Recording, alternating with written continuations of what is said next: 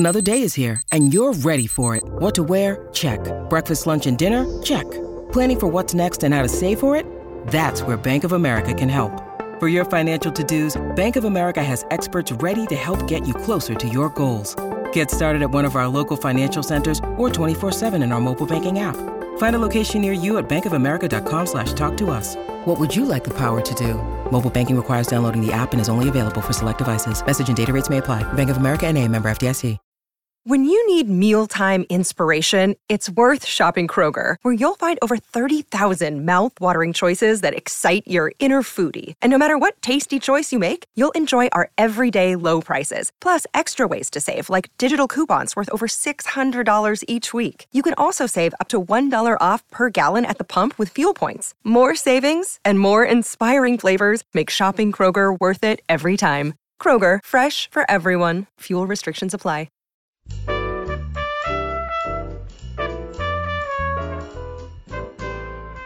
This is Behind the Mic with AudioFile Magazine.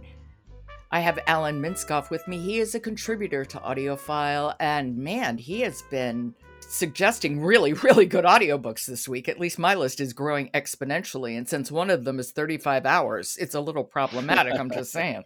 Okay, so what do you have for us today? Well, today's is not as long, but it's a very powerful novel based entirely on a historical event, and it is called The Fortune Men by Nadifa Mohammed, and it's read by Yu Quarshie.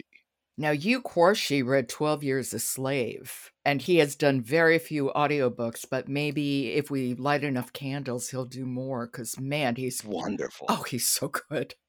So tell me about this story. Okay, the protagonist is kind of his own worst enemy. He's a petty criminal. Of course, he does not do the crime he's accused of and executed for, but he's kind of sleazy and in the shadows. His name is Mahmoud Matan, and he's a Somali, and he's based on a real person, and he's very well described. This is another debut novel, and she has really done her historical research. You get the feeling of Cornwall, and yet you get it through these various ethnicities. The woman who's killed is a Jewish merchant. You learn about her family, and you learn a lot about Mahmoud, and he marries a white woman. So there's a lot of racial tension in it. Quarshie, to his great undying credit, does Welsh, Jamaican, and English accents, and he has the ability to place the listener right into the characters' minds, as you know from his other work. He is among the best that I have heard. Yeah. And we should also say this story is set in 1952. Can we hear a little bit now, or do you want to tell us more about the book? Well, let's hear a little bit, because I think it helps to hear his voice and to get the feeling of where it takes place. This is a bar scene where we first meet Mahmoud Matan. This is The Fortune Men. It's by Nadifa Mohammed and read by Yu Quarshie. Ranged along the bar are many of Tiger Bay's Somali sailors. They look somewhere between gangsters and dandies in their cravats, pocket chains, and trilby hats. Only Mahmoud wears a Homburg pulled down low over his gaunt face and sad eyes. He is a quiet man, always appearing and disappearing silently at the fringes of the sailors or the gamblers or the thieves. Men pull their possessions closer when he is around and keep their eyes on his long, elegant fingers. Oh, that voice. It's so rich, it's so deep, it's so resonant. How is he taking on the voices of other characters, which we did not get to hear in this excerpt? He's remarkable with the Welsh folks. He's very good, of course, with the Jamaicans. He's a master. And there's some English accents, too. Yeah. He does them all. He's very magical listening to him. You are totally believable in the various accents. Now, I'm not an expert on all of them, but he convinced me.